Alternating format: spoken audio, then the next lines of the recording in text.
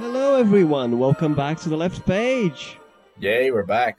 Finally, you have no idea what has happened in between. From technical troubles to health issues. We thought Bruno had COVID for a hot minute. Yeah. But we're back. I'm Frank, your historian. We're excited. Excited. Yeah. We're heading to Christmas and New Year's. I'm alive. I thought I was going to be turned into a corona zombie, but I'm well. And it was a false alarm because I just had someone near my family that was with it's called a suspect of corona. That's it. Yeah. It was suspected that she was with corona, but she wasn't. And then I entered into a placebo conundrum and went into a spiral of, oh my God, I think I'm dying. I don't know what's happening. But I was actually a bit strange, like sore throat and those things. And then imagine you're already not feeling that great, and then someone comes to you and say, maybe you are with the Rona. And then I was just like, oh shit, it's the end. But I was actually fine. And then Frank's PC died. And then the day that we went to do something to actually record this episode, Frank was without electric energy in his house as well. It's worse than that because for about 2 to 3 weeks until that day when we had no power, the voltage for the whole electrics for my building specifically was fluctuating wildly for weeks. So, the internet was mad. Things were unreliable. Lights, it was rising and then falling again. So it was like, that was. I just realized style. Yeah, I just realized you can't see the gesture I'm making because it's an audio format. But oh well. That's what has happened for December. Sickness, technical issues, madness. I'm losing my mind. But it's all good because we're going to talk about Christmas in the best way possible. Yay! Yeah. So today I picked a very short story from China Miéville, who, if you haven't heard, he's a UK academic, writer, and all-around great socialist fella. So he has a lot of interesting writings, both in a more academic sense and also fictionally. And this short story was actually it was published on, where was it? It was Socialist Review. Where is it? It's, Socialist Review from the UK, and wholly free. And I actually got it beforehand from the book fair last year. Freely distributed and translated, though I prefer the original, and you'll hopefully see why. Yeah. And it's called 'Tis the Season. And it is all about capitalism taking over Christmas. Somehow, what if it was worse? Because of course it can be worse. Yeah. I kept thinking, I'll go over this soon. I kept thinking about Disney when reading this short story. About Disney? Yes. But basically is, what if Christmas and all products and symbols of it were privatized, in the sense that they're all trademarks. So if you want to use them, even for your own private parties, you need to pay royalties. Otherwise, you get caught by the Yo police, I think. Yeah. And heavy fines and jail and horror. So that's the world building. And in the story we follow, it is very classic because we have this divorced single dad trying to provide for a very good Christmas for his daughter. Christmas theme. Yeah. We're going to have to keep saying this as long as we talk about this story. It's going to get annoying, but necessary. Yeah. So he wants to do a good Christmas TM, but since he's not in the best financial situation, he was like, okay, I'm going to try and improvise, as people do, you make sort of newspaper kind of trees, and you can use mistletoe TM. So you use, I don't remember the other thing, and you can use holly TM as well. So, you got to adapt. Otherwise, you're going to get caught by the Yo police. Yeah. And fortunately, he wins a raffle for participating in the actual, the bigwigs Christmas TM party. And they even select whatever gift you want to give. They arrange it. It's all expenses, everything paid for. You. So it's I'm gonna be able to do the best Christmas ever for my daughter. Yay! And then they go off to the party, but they get caught in the midst of Christmas riots. Is the best way to define it. And exactly. A lot of analogies, a lot of references. They run into the red and white blocks. There's just, nothing quite like Christmas riots. So that was fun. And as it turns out, as a true Christmas carol, it all ends up that it wasn't about the rich gifts. It wasn't about being the Christmas TM party. It was about actually spending time together, even in a riot, and truly finding out what does actually the season's about. Yeah. So, and then they end, father and daughter, and they do not go to the rich party. Yeah. But enjoy simplicity with a simple, modest gift, and because that's what it's all about. And it was the best Christmas ever for him and his daughter together. Yeah, and I love this short story because, as I was talking to Frank, I find it. I don't know if I have read just a few of this kind of this leftist short stories that treat things like Halloween or Christmas or this general holidays. But I mean, I find it so appealing to read China Miéville work because he has this sort of lightness to the way he treats these themes, and he doesn't go into this ultra elaborate ways of trying to criticize things with theoretical gibberish and trying to please, I know a lot about what I'm talking about. No, this is just a simple story with a really acid humor about how it would be ridiculous, like Santa TM and Holly TM and Christmas tree TM and all of those crazy shit. That it's actually, as I was thinking about, it's not even that far away from our reality in certain manners.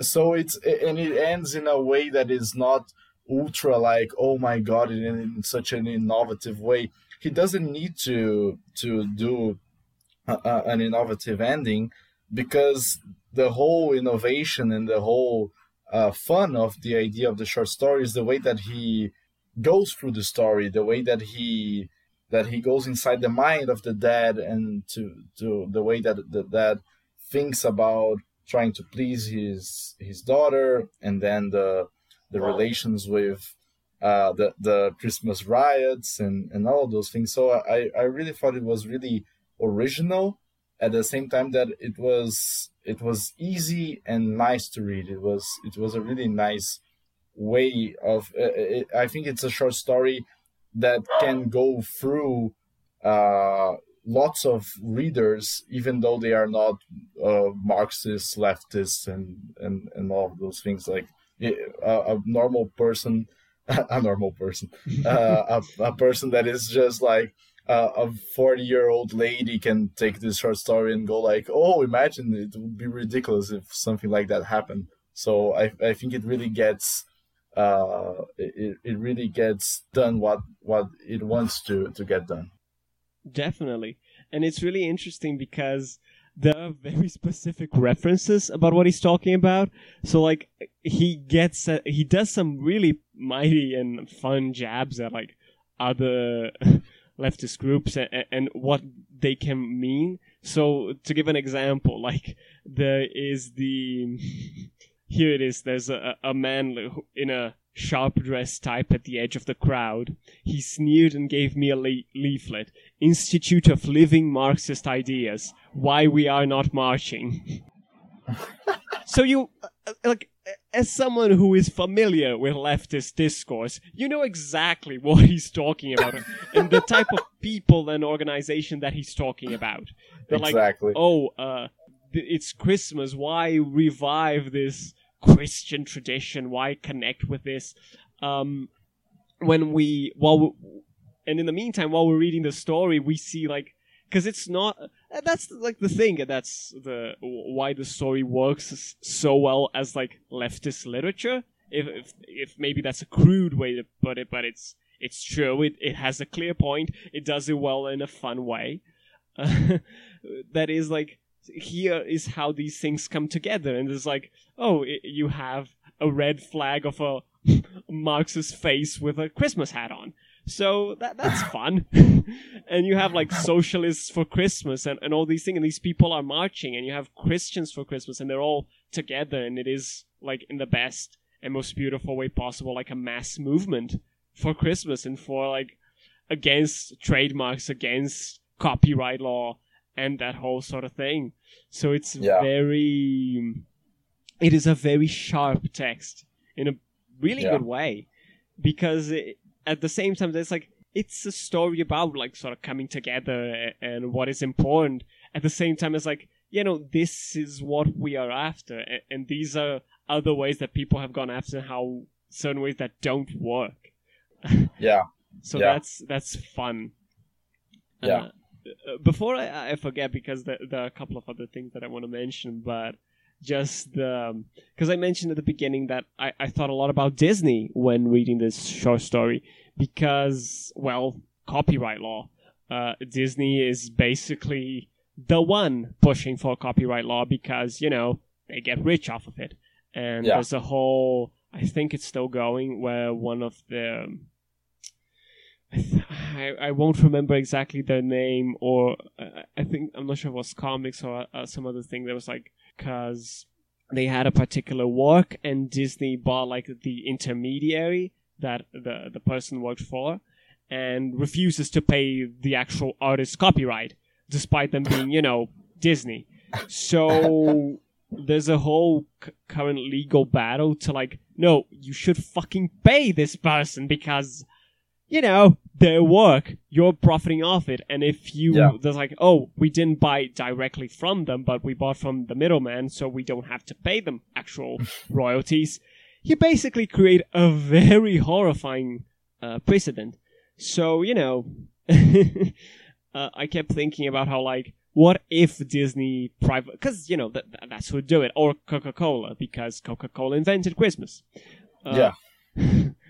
What would happen if Disney privatized Christmas and with it created their own like sort of police force and whatnot?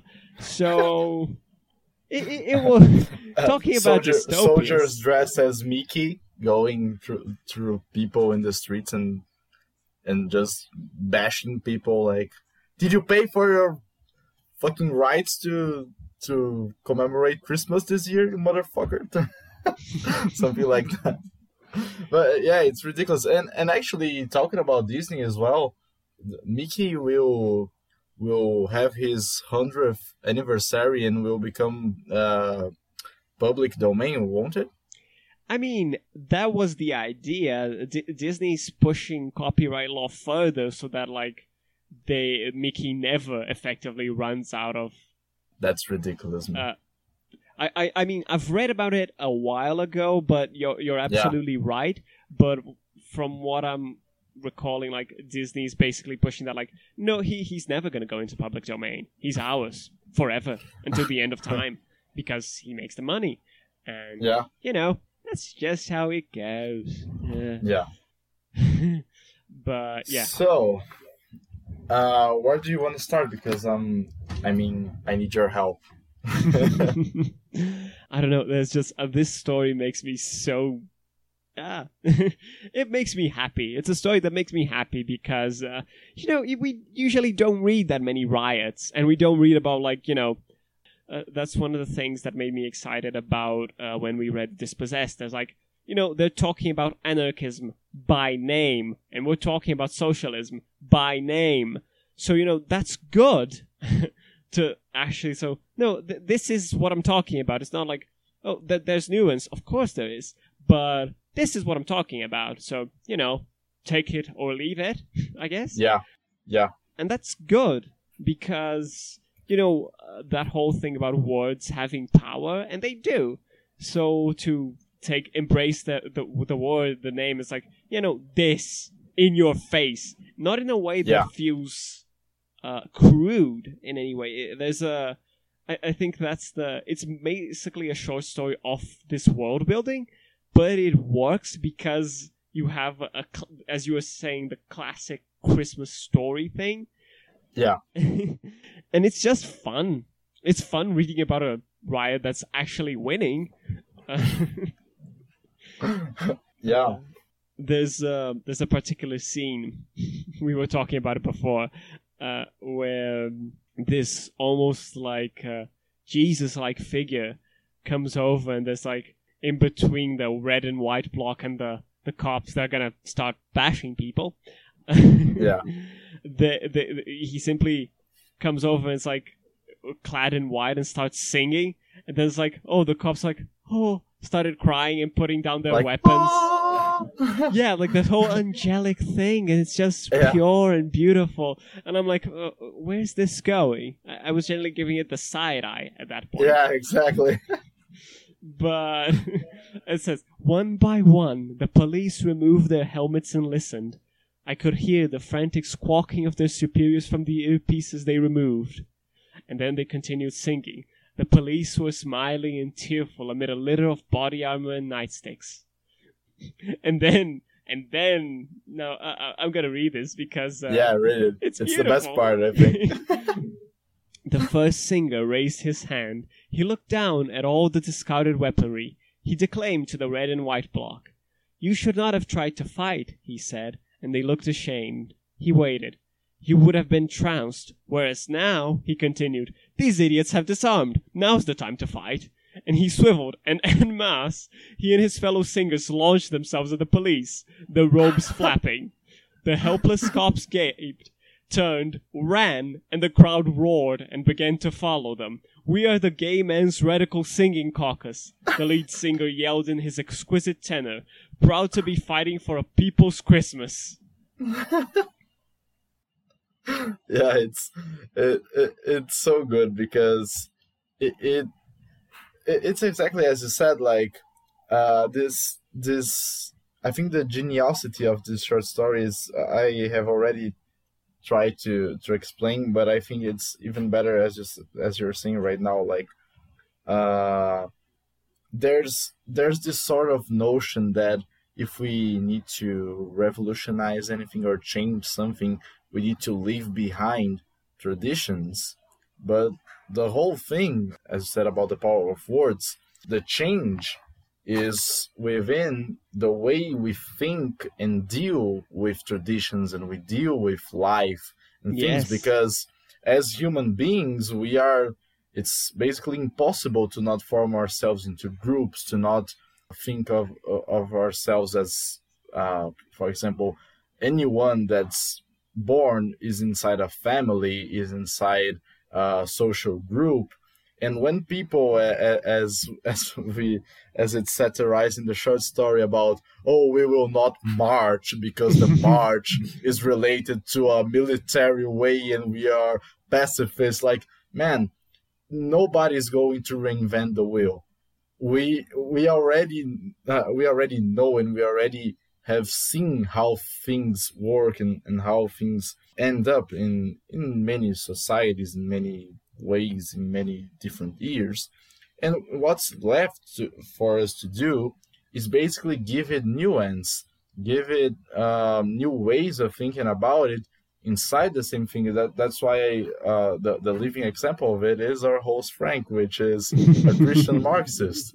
So that's the whole fun of it, because as I was saying before, as well, there's this whole Marxist ultra pamphletary literature that doesn't do the job because there are 10 people reading it. Yeah. And while there's a China Miéville which talks about Christmas and gets the fun of Christmas and associates it with these riots and this way of revolution about like standing up for your rights and all of those things, and that's the essential part of it. It's reinventing yourself and doing things in a way that can take more people in and not going like, oh, we are the group that doesn't march. If you want to read our story, it's in our website that 5 people have read in the entire history of the website. Like, it's so boring, man. Definitely. We need more alive literature like this. Yeah, I think what you were saying about how, like, taking over and actually looking with sincerity at these traditions and, like, how can they be important? I think that's kind of... the story doesn't come out and say it, but it makes that message quite clear that, like, yeah, Christmas is a Christian holiday. Yeah, like, socialism in many ways historically has had, like, a sort of atheist program or, like, had that message quite clearly. Those things are not at odds. They don't have to be. And I was like, yeah, that's me in the flesh. That's, like... or how I find amazing, and that helps me connect with a particular set of thinking and a way of going about that, like, doesn't look at with disdain at these things, but that actually is trying to, like, yeah, no, how can we make these things work together? Because, like, if we actually take a look at the messages, it is much harder to make Christianity work for capitalism than to make it work for socialism. It will never stop annoying me how these things went about, because, like, and I'm gonna pull this up immediately because you literally cannot get more more radical than this, because what is, for example, in the Gospel of Luke, you have a particular moment which is usually called the Magnificat, and it is also known for a variety of names like Mary's Prayer and whatnot. Here we go. He has shown the strength of his arm. He has scattered the proud in their conceit. He has cast down the mighty from their thrones and has lifted up the humble. He has filled the hungry with good things, and the rich he has sent away empty. I mean, there's no ambiguity there. It's like, you're rich, you're powerful, fuck off.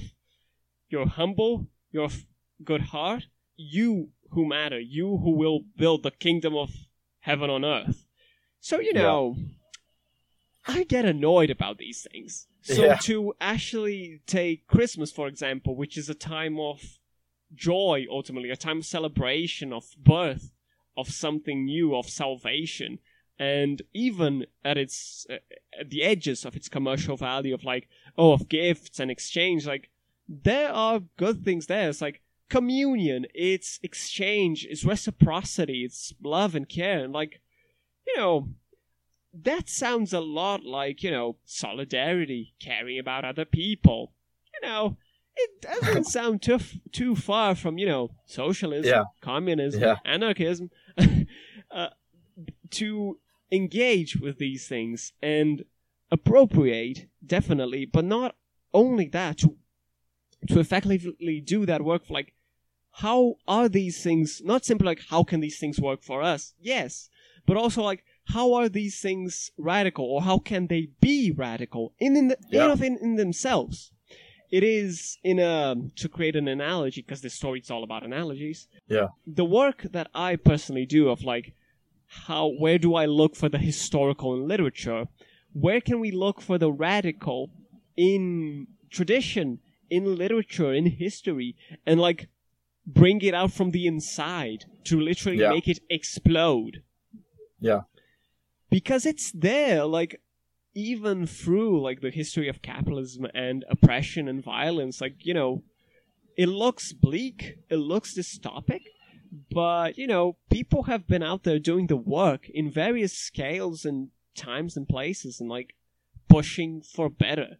It's the effort of hope, and that's that's what I've been working on lately with my historical research and reading and conception of like, yeah, dystopias can have some relevance, and they've had their relevance for quite a long time, but like, to think of hope, and Christmas is ultimately a time of hope, to think of hope is to think radically. And embracing that against like the bleak, against the dystopia, in my case, it's really important. There's a Benjamin quote, which is used by Marcuse, which is where it became most famous at the end of the One-Dimensional Man, which is, it is only for the sake of the hopeless ones that we have hope. And it is kind of that. Hope must be our driving engine for the ones that can't. Exactly. So the work of engaging with tradition, engaging with the past, it is the necessity here. And it is about like adapting. It is about, as you said, like a living tradition, a living Marxist writing. And that's what we've been doing. That's what the Horror of Vanguard has been doing. Rev Left Radio, Coffee with Comrades. Recently, I didn't tell you this, and listeners, go after it because he's great.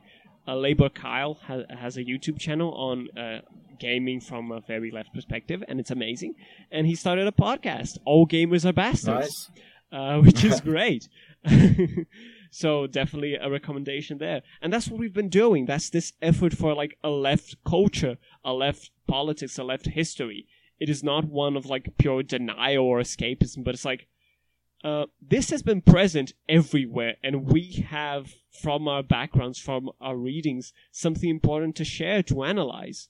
The effort to build this culture that, you know, has theory and it grasps and brings it here and there, but that is ultimately going along and beyond it in other directions, because that's the point. It is a totalizing effort, and so we go on all fronts. We go on history, we go on politics, we go on current events, we go on poetry, we go everywhere. We go on religion. Exactly. The Magnificast, the Protean pod, which has another name, I'm not going to remember. But the Marxist Poetry pod, all of them, Write Good even, talking about writing in a very concrete way. All of them have this varied and ample work. And what we're trying to do is build this collective, communal, totalizing effort that's like, it's a bunch of things, and all of them in various Venn diagrams and overlapping points, but it's ample, it's wide, and it's not in a way that like simplifies it, but that goes about and does the work. So it's like, a lot of the times we says, yeah, we're reading this so you don't really have to. You can, we recommend or not, but you know, we're doing the effort so you can share on that too. This belongs to everyone, so let's make it everyone's. Exactly.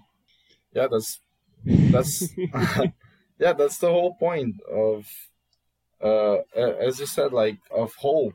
Hope should be a way of thinking about unity, about union, so that everyone can basically how can I say it? Basically, everyone can share the goods. Everyone can do well, and I find it so funny because as I was saying earlier, like, people go against, like, oh no, because religion is a tradition that is based upon the fact that people in an anthropological way tend to group in excluded groups that have different ideas, and this is tradition, and we are ultra revolutionary, neo-Marxist, ultra insane, turbo 2.0 neo theory. And then exactly as these people rotulate themselves as this new group, they are doing exactly what they talk that they are against. They bunch up into a excluded group. They have a list of like rules and things that you need to do or say or think to become part of this group.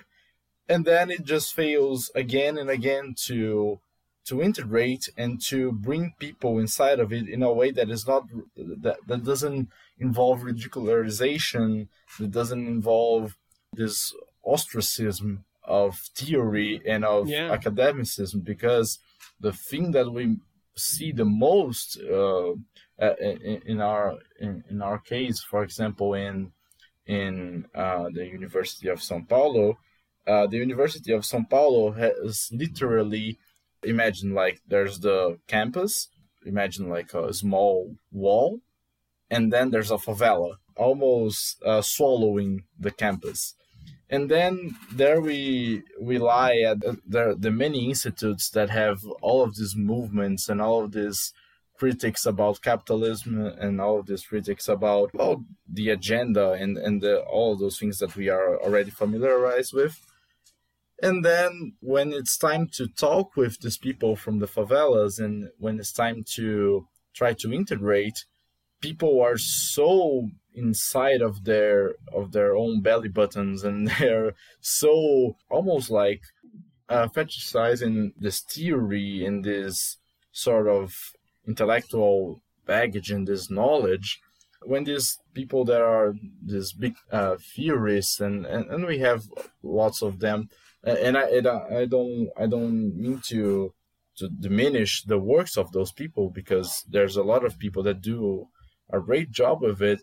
But at the same time, if we're talking about trying to end the capitalist agenda, if we're trying to say that there are better ways to integrate, then we should be able to think that talking about books that have, for example, few translations or bad translations of a Portuguese that is really difficult to read, that maybe 99.9% of the people that live in the favelas won't even have access to these books. So, and people are going like, you want to talk about integrating and you want to talk about X, Y, and Z, but you never read this book that is only in German and and things like that. So, I mean, it's again and again we have basically the whole podcast talk about the same thing, but it's so obvious that literature has this power to group, and we as leftists and all of the groups that are formed inside of leftist culture and leftist politics and leftist academicists, we tend to ostracize. We tend to go like, oh, but he's such a noob. He's such a stupid person because he never read X. He never thought of Y. He never had this position in a specific moment. Oh, he says that he's a leftist, but look, he goes to church. Oh, but look, I don't know, he lives in a specific place. Oh, he's not a vegan. And then the ostracism is, it's that saying that I don't know if people have it everywhere, but that I have already heard many, many times in Brazil, which is the right-wingers don't need to criticize because the left-wingers the left-wingers do their critics to themselves and end up like basically doing the job for the right wing, like for themselves. We tend to go in such detail and in such infinite discussions that we end up tearing apart the left, and the right end up winning because they are, I don't know, they tend to go in a more simplistic way here in Brazil, for example. Well, the thing is that they usually have the power, so yeah, exactly. much easier. Yeah, exactly. They start ahead. So, but yeah, like I completely agree. The effort that we've been trying to do, and other fellows that like we know, we talk to, and that I'm more familiar with, like against the sectarianism, and there's like, yeah, how can we incorporate these things? How can we reach further? How can we act? Coffee with Comrades in particular has an episode. It's like the title is, it's dramatic, but the point is clear. Fuck theory, do shit. Exactly. And that's the point. like I do a mea culpa often because I effectively I'm an intellectual. Like that's just me because social anxieties and Yeah. society's weird and people are weird. But so I'm at home effectively doing more intellectual work and reading. But like, how can I help? It's like, well, all this stuff that I'm reading, how can I share it? And it's a small work. I don't want to make it more than it is, but it's a part of it. Yeah. It's about. That's why I say it's like it's all fronts. So like, seed no ground really. So we're not gonna give up religion. We're not gonna give up literature. We're not gonna give up poetry. We're not gonna give up history, sociology, hell, even psychology, psychoanalytics, anything. No, like no fronts, or rather all fronts.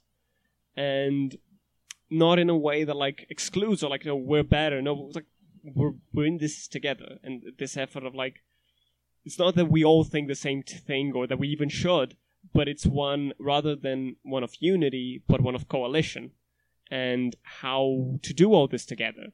And like, yeah, I may disagree with certain points with folks from these other podcasts, but at the same, we will always end up on the same page. It's like, we're in this together and we're doing good work and we're advancing and we learn from each other. We talk. That's why I think, and this is a personal posture, but one that I bring into the podcast quite frequently or all the time, because it's kind of the things like it's one of sincerity. It's one of like endearment and honesty. Yeah. It's like, this is the thing. Like, it's not one, because that's not me. One of deep irony or sarcasm. I have my moments, sure, we all do, but this sincerity feels more relevant on how to like, facing it all. Yeah. And I completely agree with everything you're saying. Yeah, I was stumbling a bit because I was going through the ideas inside my mind while I was talking, but I mean, it gets frustrating because I tend to joke with lots of friends and even my dad, which in the beginning, I'm sorry for the noise as well because my dogs are barking, but no worries. In the beginning, when I entered the Faculty of Letters, and there's a whole thing that all people inside of University of São Paulo are left-wingers and everybody's a communist and all of those things. and my dad in the beginning was like, yeah, you will become a complete communist now, and there was a little bit of a tension in the beginning, and I'm almost I'm actually sad of saying this, but I thought that I was going to enter in the Faculty of Letters and become a total communist, and I entered, and now ending the graduation, I'm almost like tired of leftist Brazilian student movements because it's so fucking unorganized and it's so fucking attached to this ultra theory. And as you said, fuck theory, do things. It's the pamphletarianism and we will not march and we will not do X, Y, and Z. And it's really sad because we end up destroying the movement instead of creating unity, having different opinions, but knowing that in the end we have things in common that we want to do and things in common that we want for the world, and not just for our little group of 50 people that use the university money to paint two banners and put in the front of the building and go like, yeah, we are doing a revolution inside of here and all those things. And then it ends up giving more work to the people that are already underpaid to basically clean the banners and clean the bathrooms that are all written, and people don't see the point in it. It's really sad in the end. But then when we read something as this short story, someone as China Miéville, which is a person that is contemporary and is writing right now, and doing this real life, basically this real life theory, applying to things that people can relate to, things that people like as well. And in this moment of Christmas as well, this moment of unity, this moment of cherishing the company, and maybe not the physical company because of Corona, but cherishing this relations that we have, cherishing having a podcast with a friend, for example, and it becomes closer to the heart. It becomes simpler at the same time that it's new and innovative.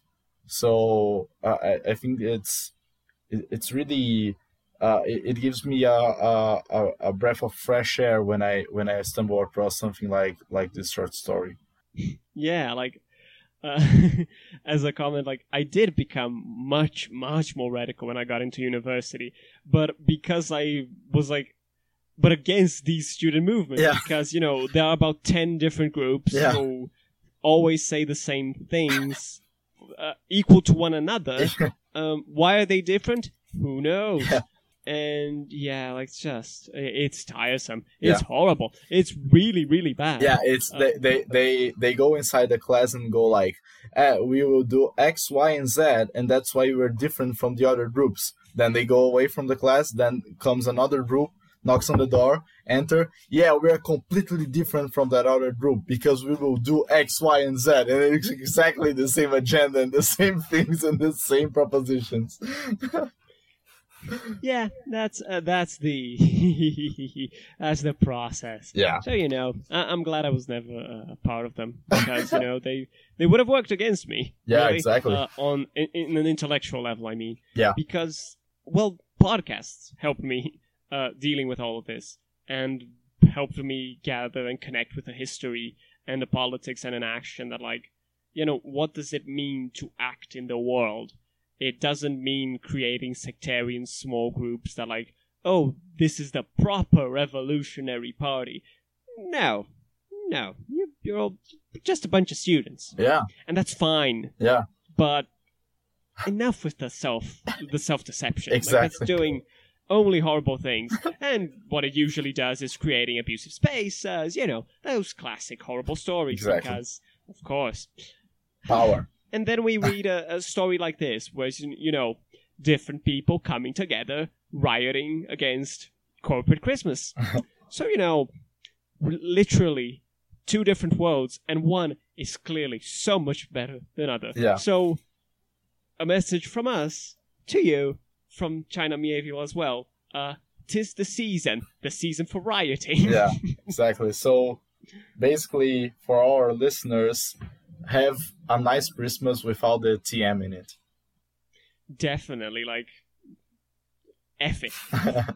Fuck trademark. Fuck copyright. Yeah. The whole thing. I think we're drawing to a close here, because we had fun in this. We kind of planned a shorter episode to release on Christmas Eve or Christmas Day, depending on when I get to edit this. Yeah. You're already listening to it, but Yeah. those things. And we have another to record. We're actually going to be recording the Poetry Club for December. Yeah. Which it's going to be fun. It's going to be sad, but it's going to be fun. So, this has been a fun Christmas episode. Yeah. December was a mess of a month. Yeah. For the end of the semester, etc., etc. Yeah. And yet, here we are. We made it. Yeah. We made it, and we're doing fine. Here's to 2021. Yeah. Here's to 2021. Yeah. So, Merry Christmas, everyone. Merry Christmas. Here's to a good Merry Christmas and Happy Holidays, of course. Exactly. But also, have a great New Year. Have a lovely time with whoever you are in quarantine. And all the love, all the care and solidarity from us down at the Left Page Library. We hope you have a good time in these holidays, because, for a lot of people, even without the isolation, can be a bit rough. Yeah. But we're sending a message from above. Yeah. Of love, of care, good of vibes. left politics. Good vibes. Definitely. So I think that's it from us. You can find us on Twitter at LeftPagePod. Usually tweeting a lot there. And you can find me where I'm talking about stuff that I've been writing and reading, including my research at Frank Gothic, because that's my Twitter bio. Yeah.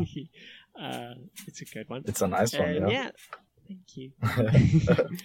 But yeah, and you can find us also on Patreon at patreon.com/leftpage, where the Poetry Club will, if it's not up, should be coming up soon enough. Yeah. And the Reading Corner that, at the time of recording, is not done.